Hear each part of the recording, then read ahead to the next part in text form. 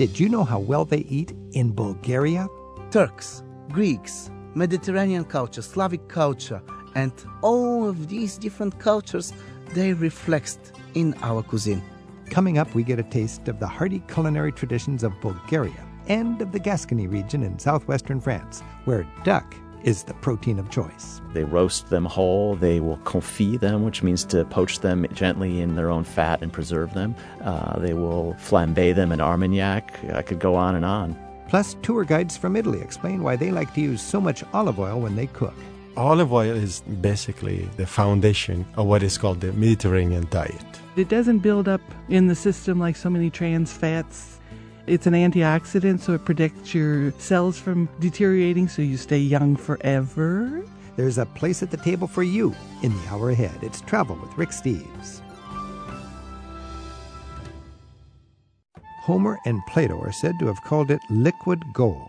Coming up, we'll hear why olive oil is such an important part of the daily diet in Italy and the Mediterranean. But there's a corner of France where they prefer cooking with duck fat. We'll hear what an American food writer learned about the traditions of Gascony, where food that tastes good turns out to be good for you, too. Let's start today's culinary edition of Travel with Rick Steves with a sampling of Bulgaria's lively food traditions. That's one country where you definitely want to be invited over when there's going to be a feast. As a crossroads of dynasties for centuries, Bulgaria is one of the oldest states in Europe, and it has a proud cuisine based on all of these cultures that have come and gone. It mirrors its complex demographic makeup and its fascinating history. You can learn about people through their museums and their art, and you can also learn about a culture through its kitchen. And right now, that's what we're going to do. Is we're joined by Stefan Bozajev, and we're going to talk about Bulgarian cuisine. Stefan, thanks for joining us. Thank you for having me here, Rick. Stefan, how does Bulgaria's history and its complex ethnic makeup show itself in your cuisine? It's an interesting question because we have always been at a crossroad of civilizations. Turks, Greeks, Mediterranean culture, Slavic culture, and all of these different cultures, they reflect in our cuisine.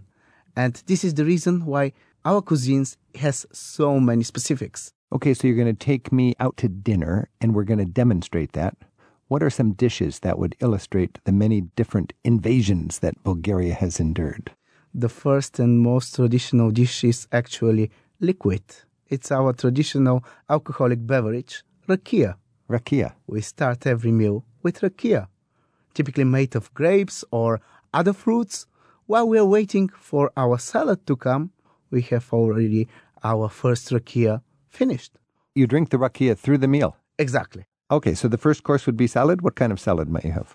Oh, the most traditional one is called Shopska salad. Literally means the salad from the Shopski region. This is the region of our capital city, Sofia. So around Sofia, but I find that almost every meal all across Bulgaria, the beloved Shopska salad. Yes, it's like our traditional salad.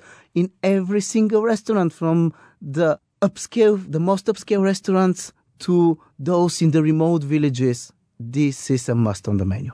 If you are familiar with the Greek salad, it will be something close. Tomatoes, cucumbers, onions, peppers. The best peppers are not the raw ones, but roasted peppers. Roasted peppers? Yes. And on the top, you put some cheese. Typically, cow cheese. Cow cheese? Yes. And in Greece, it's a slab of cheese. Yes, in Greece, it's a slab of cheese, and here we grate the cheese. Stefan, when you eat the very best Shopska salad, and you've been eating it all your life, and you kind of go, this was really good. Why is it really good? Really good? What distinguishes a good Shopska salad? First, this is the cheese. The cheese. The cheese is important. And the other thing, the peppers, they must be roasted. In some restaurants, they don't want to work quite much in the kitchen, so they are raw. But roasted peppers and cheese. I've gotcha. This is Travel with Rick Steves. We're talking with Stefan Bozajev about Bulgarian cuisine. Okay, you've had your salad. What comes next? After salad, it comes the main course. Our main course, of course, a lot of grilled and barbecued meats. We have kebabche or küfte. Kebabche is like minced meat croquette, and küfte is a meatball, grilled meatball. So these are minced meat or meatballs stuck on a long stick? No, there's no long sticks. No. No, they're just like pure meat. Uh-huh. Put on the grill and then put on your plate. What kind of spices? Oh, all kind of spices. Actually, the spices that we use, of course, a lot of parsley, a lot of dill, savory. These are very traditional spices. And on the top of that, we have one very traditional, Sharena so. This is a mixture of different herbs. This is a sauce? It's not a sauce. It is like salt. Salt. Yeah, it's Okay. a salt, colorful salt, and different herbs. So, red paprika, sage, savory, everything put together. And we dip our bread inside, and we just enjoy. That sounds very good.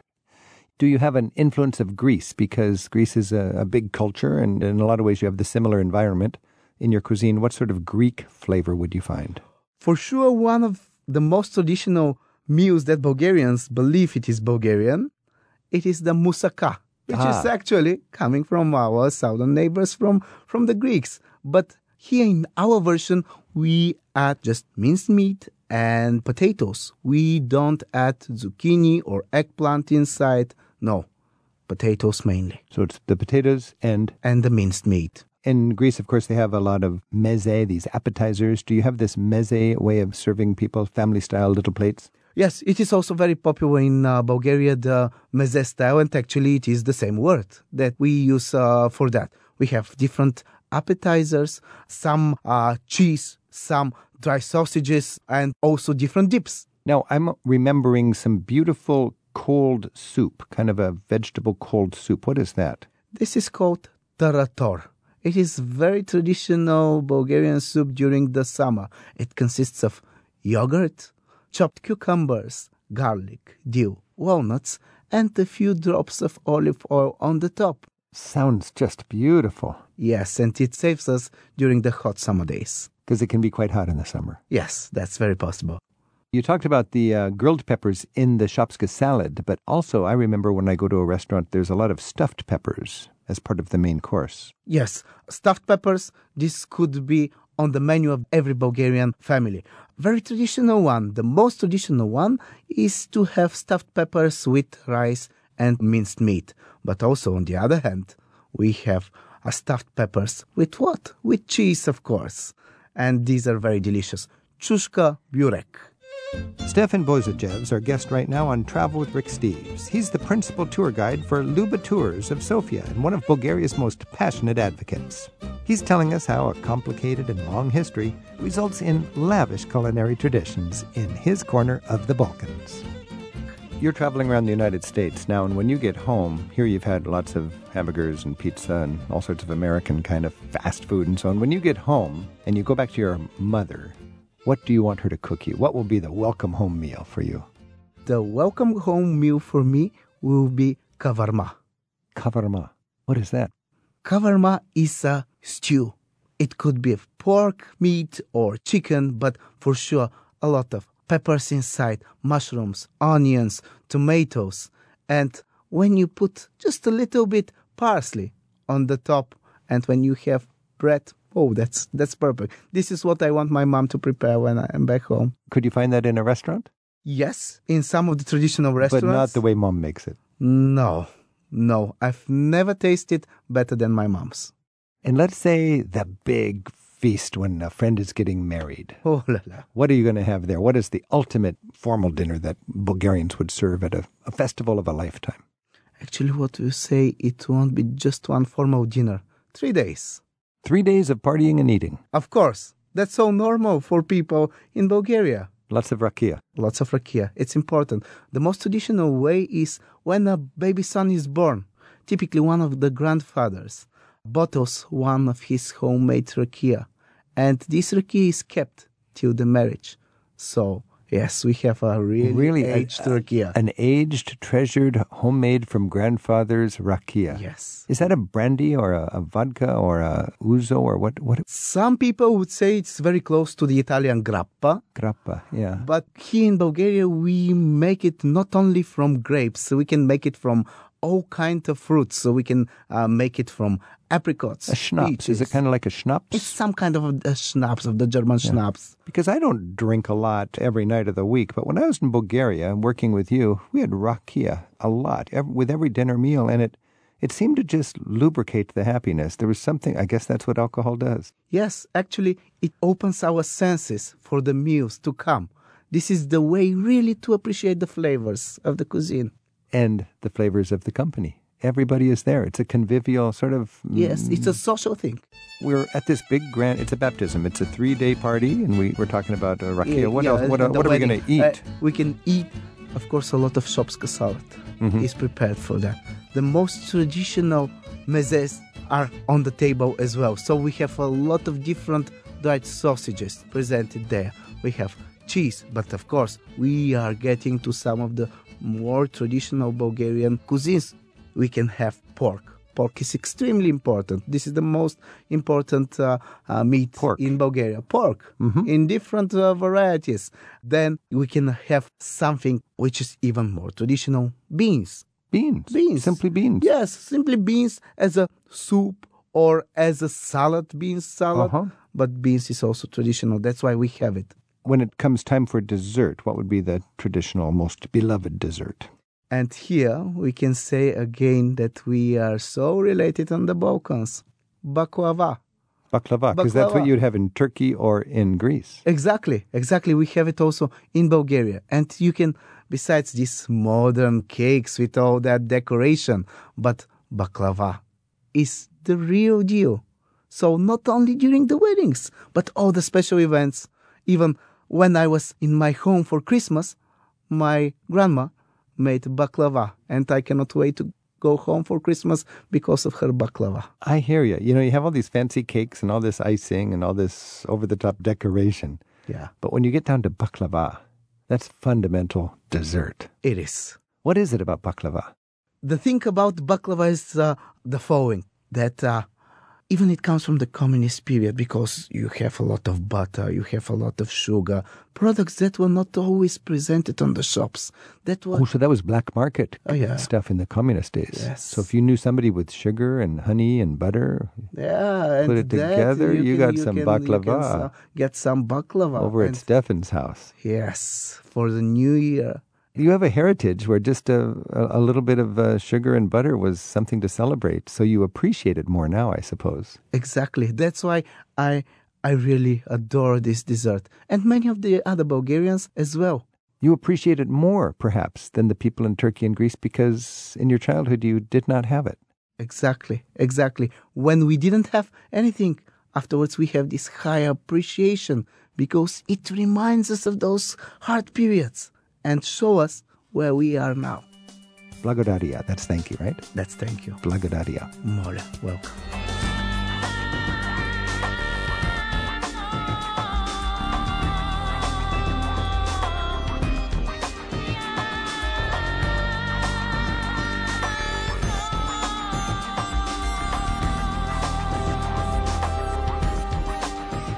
Still to come, we explore the merits of duck fat versus olive oil as we look into the culinary traditions of Gascony and Italy. We're at 877-333-7425 on Travel with Rick Steves. Hey, I'm Rick Steves, and I love art. And in my new book, Europe's Top 100 Masterpieces, I share my favorites with gorgeous photos and vivid descriptions. It's all in Europe's Top 100 Masterpieces, Art for the Traveler. It's available now at ricksteves.com. In Gascony, they say the ducks outnumber people 7-1. The timeless qualities of the largely agricultural southwest of France captured the imagination of food writer David McAninch. It may be skipped over by most tourists, but among the French, Gascony is known for having some of the tastiest food in Europe and some of the longest life expectancy rates in France. To understand how the people of Gascony eat and live and enjoy sharing what's on the table with their family and friends, David moved his family to a drafty old mill house in rural Gascony. He writes about his discoveries in his book, Duck Season in Gascony. David, thanks for being here. Thanks for having me. David, I know you're very into cooking, and you're a Francophile, and you claim that perhaps the richest, tastiest, and heartiest cuisine in France is in Gascony. Tell us about what I think you called the most delicious corner in France. Where to begin? It's a regional cuisine I fell in love with almost instantly. It can be a little shockingly rich to newcomers. Duck fat is the cooking medium of choice in this corner of France. Whereas if you go to the east about 200 miles, it's olive oil because you're in Mediterranean France. If you head up north to Normandy or Brittany, it's usually butter. But in Gascony, duck fat is what you cook with, and it lends a depth of flavor to almost everything. So that's really the kind of coin of the realm of this part of France. And then obviously the protein of choice is duck, and these animals are raised on family farms all over the Southwest. It's cooked in every imaginable way. They roast them whole. They will confit them, which means to poach them gently in their own fat and preserve them. They will flambe them in Armagnac. I could go on and on. Now, the foie gras. Tell us about the foie gras and what kinds of foie gras are there? There's a statistic that I cite in my book that most Americans find shocking.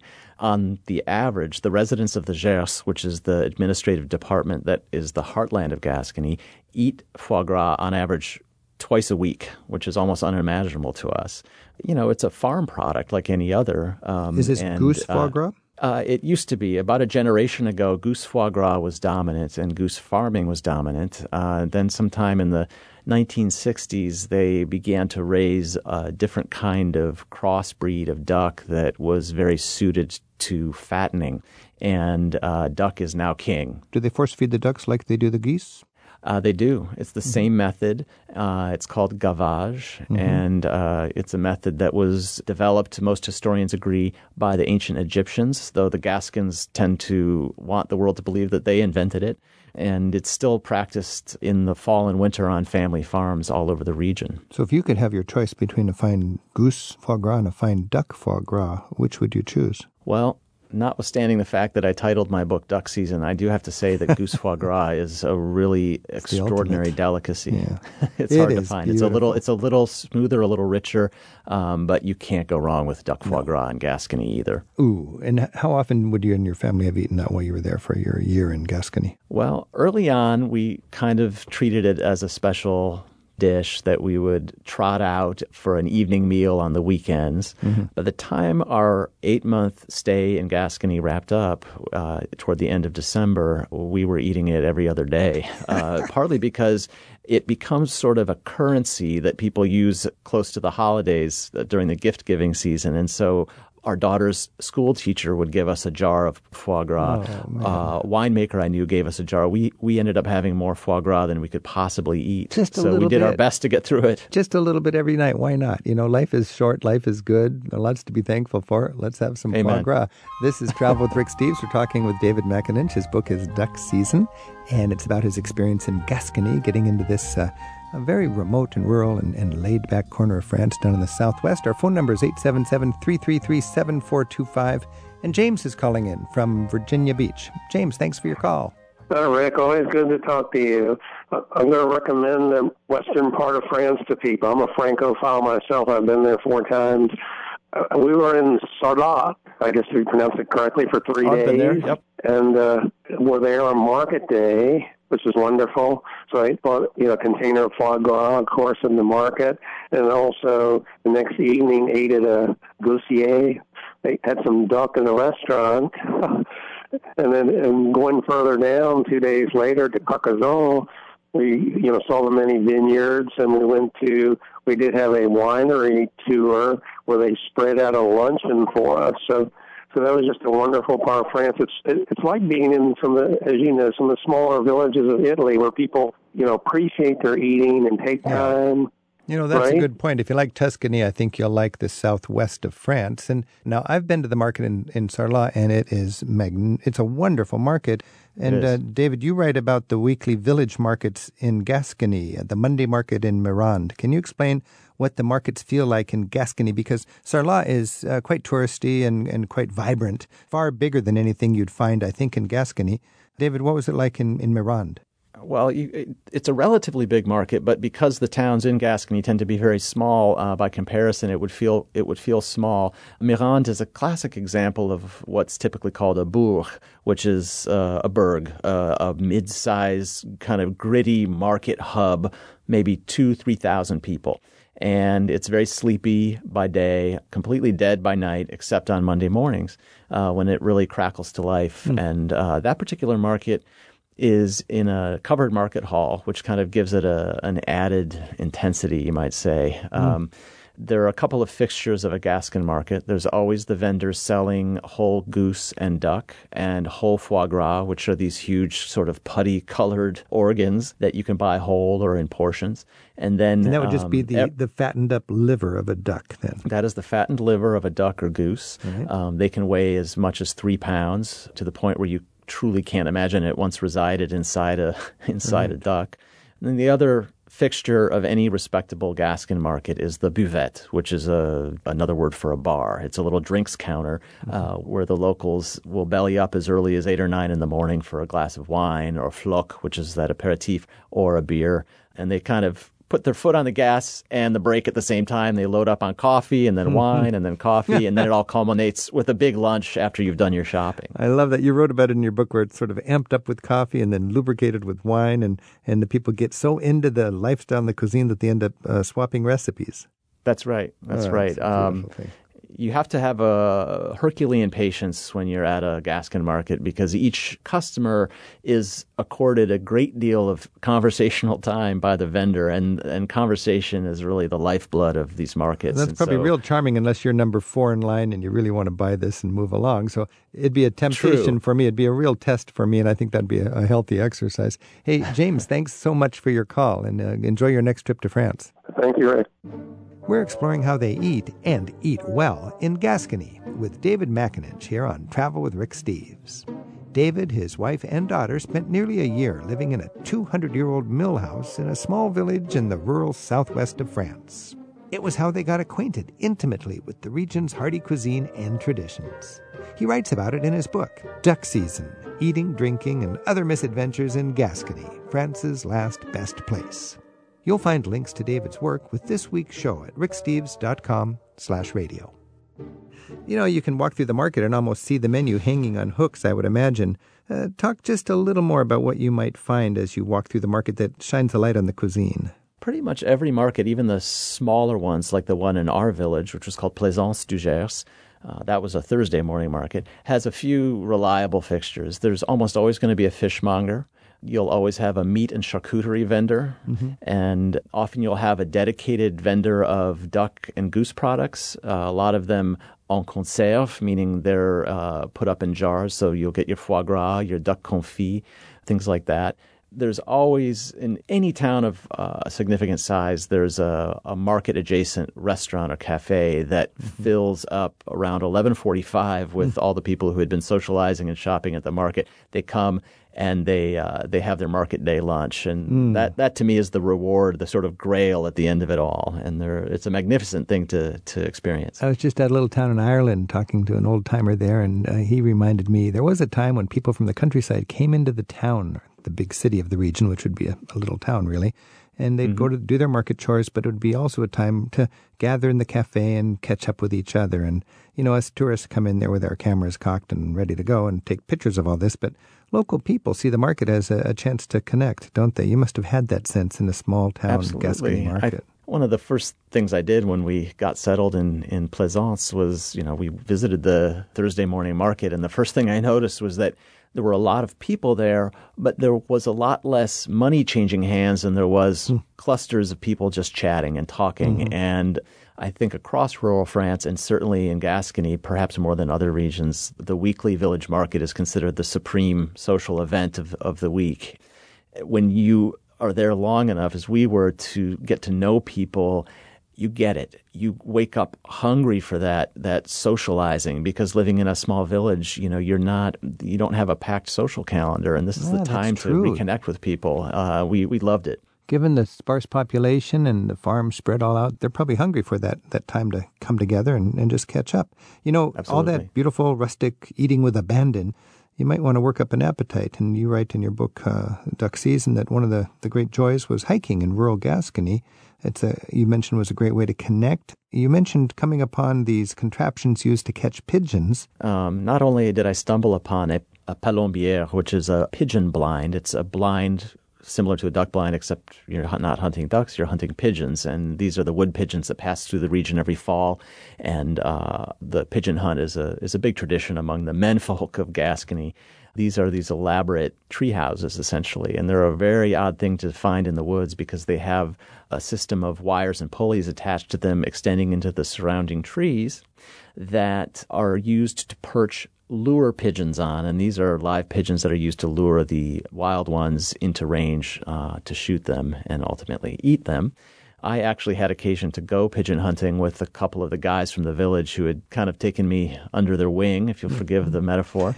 And I did not fare very well as a hunter, but had an unforgettable experience with these guys. You know, we had an hour-and-a-half meal in a treehouse, essentially, that was as elaborate as one I might make on a Saturday night at home. So they would throw together just an unforgettable meal in the treehouse, waiting to catch the pigeons? This is one of the most revealing things to me about the Gascon spirit. This is how sacred meals are to them. The palombière, the blind that you hunt from, it's this rickety, I called it a man cave in the sky.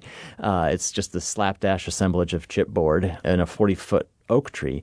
This guy, Michel, who was on cooking detail that day, he hauled a Dutch oven with a civet of wild boar, which is a wild boar stew, and hauled it up by rope to the blind and had made his own terrine of foie gras. He had made his own pound cake, and we had wine, we had dessert. We had an hour-and-a-half meal sitting in this blind, and then everyone took a nap. And the pigeons got a pass for about an hour after that. That is so rural French, isn't it? We did a similar thing in Burgundy where the guys got together. Sort of the guys' thing to do was to go out and chop firewood, and they brought with them everything they needed for just this amazing cooked picnic dinner out in the forest. And it was just like, I can't believe it. They're eating so well here, so rustic, but at the same time, so darn well. Another thing you talked about, David, was taking a hike and then looking forward to a home-cooked meal that you would call to arrange in advance at a duck farm. Oh, yes. Ferme d'Escoubet. This was a family-owned duck farm on the far western edge of the Gers, so sort of on the western fringe of Gascony, where my wife and daughter and I love to go hiking. It's this deeply corrugated landscape where vineyards alternate with fields of sunflower and rapeseed. It's gentle, easy hiking, and you can go as short or as long as you like. Really, one of my favorite things to do is to take a hike in the morning through the vineyards and then culminate with a meal at Ferme d'Escoubet. It's a family that runs a sort of table d'hôte, which is just sort of they open their kitchen dining room table to tourists. And if you call ahead, they will make this very traditional Gascon meal, which is really duck and potatoes fried in duck fat, foie gras. They'll serve the family wine, and they'll serve it to you in the farmhouse by a crackling fire. I mean, if there's a better reason to love rural France than that, I don't know it. The setting sounds as magnificent as the menu. I mean, all together, what a beautiful ensemble for your beautiful Gascony experience. Indeed. David McAninch, it's been great talking with you. Your book, Duck Season, Eating, Drinking, and Other Misadventures in Gascony, France's Last Best Place, is an inspiration, even for people who've spent many, many visits to France. This is a corner of France that really deserves a good, solid look. Can you close with just one more image that would sort of cap off our experience if we venture into Gascony in the southwest corner of France for our first time? What would be a favorite vision and memory that we would take home? I tell you what, there was something I did on literally our very last night in Gascony. We had cooked a meal of, this is going to sound strange, but duck carcasses. It's really the meat that's left on the bone. You grill it and you tear the meat off with your teeth, and it's pretty primal. It's a very traditional Gascon meal. We finished up. I went outside. It was late December, and I walked to the edge of our property outside the mill where we lived, and I sat by the river and watched the water flow under the old stone bridge and kind of imagined all the different waterways and rivers and rivulets flowing to the ocean. And I felt may sound a little trite, but I felt a deep communion with this place. And when I feel homesick for Gascony, I often think of that moment. Because Gascony, in a lot of ways, is sort of the runoff of all the rivers and the streams off of the Pyrenees, making this such a fertile corner of France that makes all of this rich cuisine and heritage possible, doesn't it? That's exactly right. It's these tiny rivers that flowed from the Pyrenees and carved these hills and valleys that are the sort of hallmark of the Gascon landscape. Could we add just a little glass of Armagnac to that? I think that would be appropriate, yes. Oh, nice. David McAninch, thanks so much, and it's always duck season in Gascony. Thank you, Rick. It's been a pleasure. Before we look at why Gascony's neighbors prefer olive oil as their fat of choice, we have just a minute for a little wine sampling. Vintner Jean-Claude is inviting us to duck into his wine cellar to escape the tourist crowds on the busy Rue de Vin winery route in Alsace. Wine is big business in France, and in wine regions like the Alsace on the border with Germany, you find many vintners who welcome visitors with walks through their characteristic cellars and generous tastings. Join me in a dank yet cheery cellar with Alsatian vintner Jean-Claude as we lament the end of wooden casks and the lack of good coopers these days, but celebrate how new technology is actually a blessing for wine lovers. I'm Rick Steves, and I'm in Alsace, in Igusheim, and this is wine country, the Rue du Vin. And I'm with my friend and guide, Jean-Claude. Hello, Jean-Claude. Hello. Now, Jean-Claude, these are big wooden casks. Do they make it this way anymore? No, it's over. You can hardly find coopers here who make wooden casks. Coopers are the people who made these casks. Who made the casks. So they had to age this wood and hammer these things on there? That's right. In the Alsace region, it's not being made anymore. On the we have more and more stainless steel. Well, stainless steel, you have less risk when making white wine than in wooden casks, so you don't have too much tannin in the wine. Too much tannin? Tannin in the wine. Look, not like in red wine. Oh, so this is white wine here? White wine mainly, okay. So white wine is better with the stainless steel? Very much better. Less risk to when you age the wine. So it's an improvement, a modern improvement. That's right. But I like the atmospheric old cellar. You can smell it. And can you smell it? I can smell it. Wow. Oh, baby, it's nice. Let's go outside and see what it's like in Alsace on the Rue du Vin. We're coming up the cellar, and this is the old place where you taste the wine. Degustation means you can taste the wine. Oh my gosh. I'm Rick Steves. We're having a good time in Alsace. Happy travels. Tour guides from Italy join us next to sing the praises of their country's olive oil on Travel with Rick Steves. We're at 877-333-RICK. Hi, I'm Rick Steves. Even if we can't travel right now, let's continue to enjoy the many cultures and experiences that await our discovery when this crisis with the coronavirus is old news. Thanks for joining us for Travel with Rick Steves. By now, I presume we've all heard about the heart-healthy benefits of a Mediterranean diet, even if you're not lucky enough to live in a Mediterranean climate. One of the basic ways I've heard for eating like a Southern European is simply use olive oil every chance you get. For a look at the prominent role olive oil plays in the Italian kitchen, we're joined now by Sicily-based tour guide Alfio Di Mauro and by Anne Long. Anne is an American who moved to Italy from Chicago years ago, and when she's not leading tour groups around Italy, she makes her home above the scenic Amalfi coast of the Mediterranean. Buongiorno. Thank you, Rick. Thank you. Alfio, people in some European countries like to cook with butter, or as we've heard about Gascony, with duck fat. But in your home of Sicily, and for that matter around most of the Mediterranean, the food definitely has a lighter touch. That's got to be because they're using a lot of olive oil, right? All of these countries around the Mediterranean basin, they use olive oil, which is basically fat, which comes from vegetable, instead of relying on dairy and other sources of fat. And that seems to be very healthy for our body. And we, as I'm coming from Sicily, we grew up in olive oil, basically. My father, my family, still today, we buy olive oil not at the supermarket, but at the mill directly. At the mill? At the mill, yeah. When the olive oil is produced, and we bring our container, and they fill it up. Would he have a favorite producer of olive oil, and what would be the difference? Olive oil is a very common commodity in Italy, especially in the south. So there's a lot of still small producers, and you, over the years, develop a certain expertise how to recognize good olive oil. But basically, if you always go to the same traditional olive mill, you're sure about the product. So your father in Sicily Si. He knew where the reliable production Correct, was. correct. Okay. Now, Anne Long, you've lived in the Amalfi area for how long? 38 years. 38 years. And you know your olive oil? I do know my olive oil. I produce my own with trees that grow on property that belongs to my Is that husband. right? Yes. So We have you're about 100 trees. 100 trees, and you make your own olive Make oil. our own olive Now, oil. that's a lot of work, It is a lot of work, and it's never, when you get down to value, it costs more to make it than it does to go out and buy it. Oh, I would imagine. But at least it's your own. And why do you make it?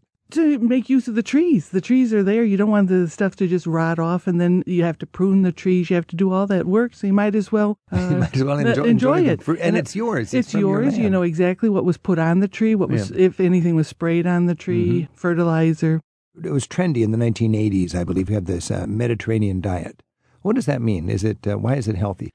Because everything is in balance. You know, you don't eat too much meat. You don't eat too much fish. A lot of vegetables and things that don't add cholesterol, fat. You know, you get your proteins from things like lentils and beans and things rather than just from meat. And you're cooking in a vegetable-based oil, And you're which would cooking be a vegetable, olive oil. right? If you want to be healthy, if you want to live a long time, olive oil is probably better than other kinds of oil. Right. It doesn't build up in the system like so many trans fats that they talk about. And it's an antioxidant, so it protects your cells from deteriorating, so you stay young forever. Because you're 87. That's right. That's right. So, Althea, when we're thinking about olives and olive oil, first of all, differentiate for me in the culture. You don't just pick an olive off of the tree and eat it. You have to marinate the olive, don't you? Or what do you do to make the olive edible? If you experience this, you will never forget. If you pick an olive, you eat it, it is so bitter that you will never do it again. It's just not edible. Huh? Yeah, it's not edible. So you have to somehow extract these bitter compounds from the olive. And that's why you put the olive under a brine, which is saline solution. In a salty solution. In a salty in a solution. brine, it ages or it marinates. Yeah. And actually, if you want to speed up the process a little bit, you crack the olives. Oh, really? And then you put inside this salty solution because with this, it will be faster. And you change the salty water at the beginning pretty often because it speeds up the process. When I go through a market in Palermo in Sicily, there's many different kinds of olives. Yeah. For a lot of Americans, there's black ones and green ones. How do you differentiate between the olives and which ones do you like? Well, there are really countless varieties of olives. Certainly the one that you find in the market for consumption, they are the biggest one, the largest one. Because there are certain variety that are good for olive oil, certain variety are good for fresh consumption. Some of them are good for both. Okay. Yeah, but certainly, as Anne was saying before, when you have a very small olive, that is only for olive oil. So Italy has a lot of diversity when it comes to different species Of olives. of olives and in general of flora and plants. The olive cultivation goes back to ancient times. Oh, absolutely. So some of these terraces you see, they're centuries and centuries old. Yeah. In Italy, for instance, the Greek civilization that came in the south of Italy brought the olives with them because that was a symbol of Athena, the goddess of Greece.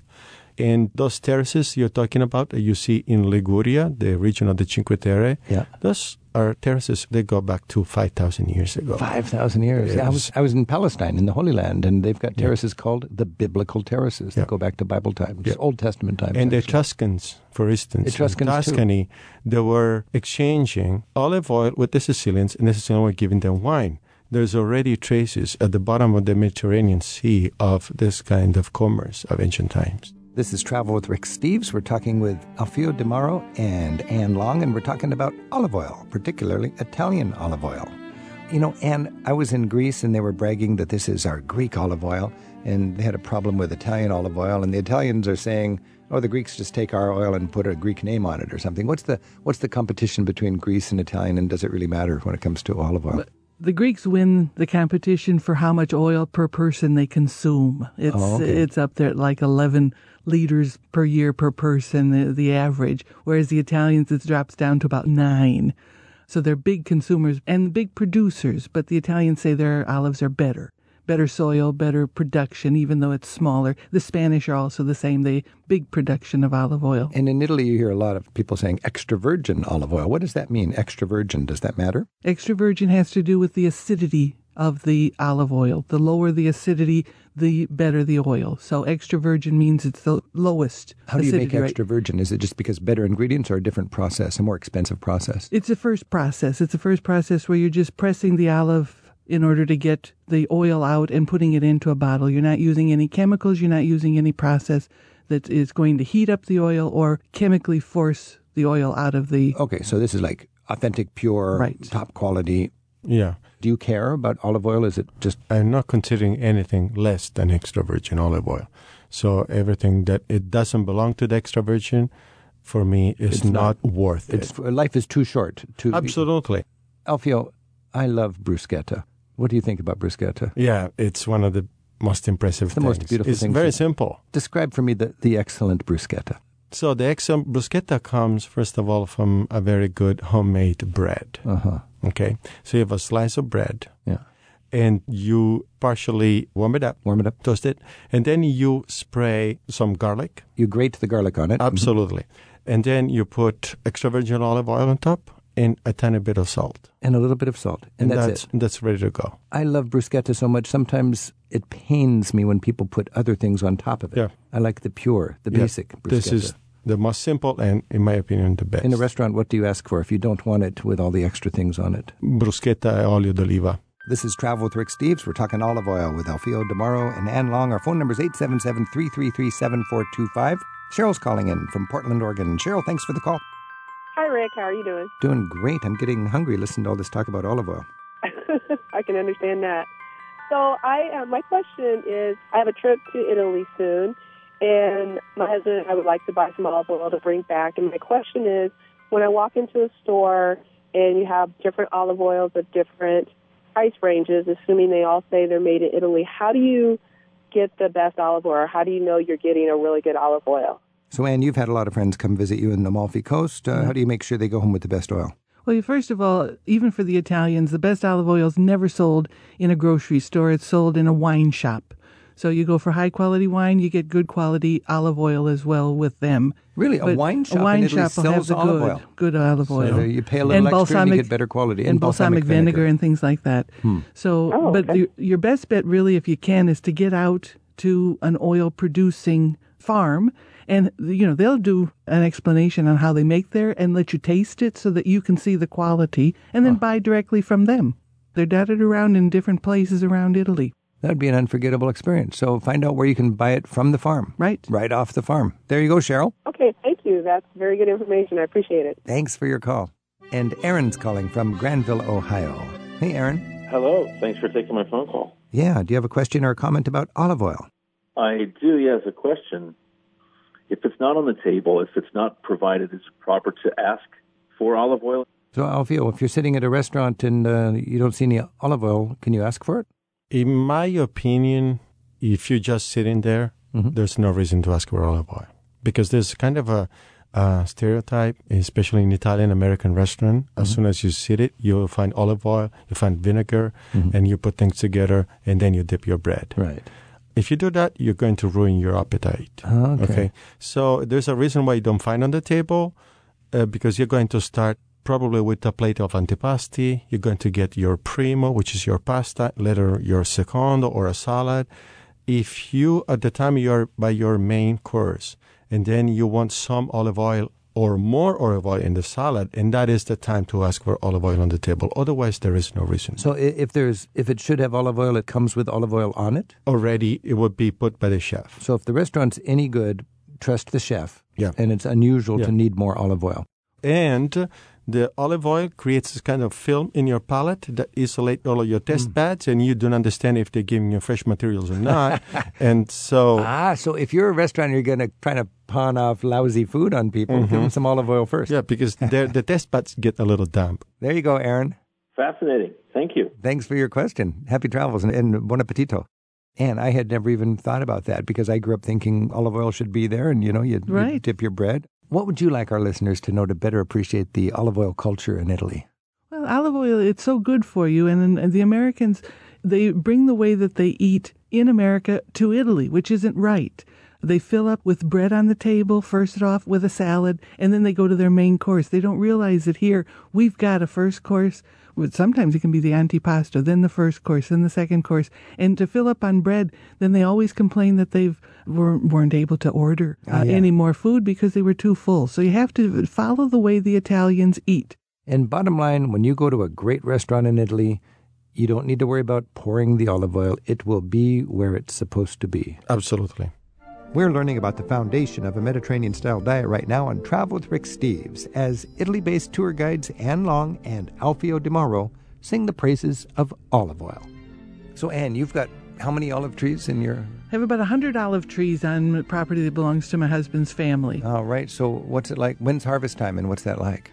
Down in the south of Italy where I live, we start harvesting usually in October, November time. Oh, okay. Further north you go, it's more November, December time. In the United States, I understand they actually grow olives in a way so they can be harvested with vibrating big forks and sort of automated. Right. Do you grow your trees a certain way for they're easy to harvest, or do you do it by hand? We prune the trees, of course, to try to keep them as low as we can so that you don't have to climb up too high on them. But you always have some man up in the tree with his electric comb, that combs the branches while the people are down below collecting the low-lying. Yeah.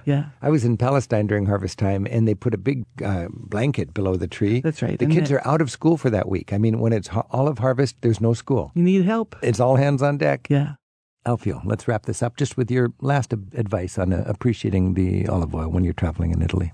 If I can give a suggestion to Americans that want to get good olive oil, of course, when they're traveling in Italy, go to a deli shop more than a mass grocery store to find a good product.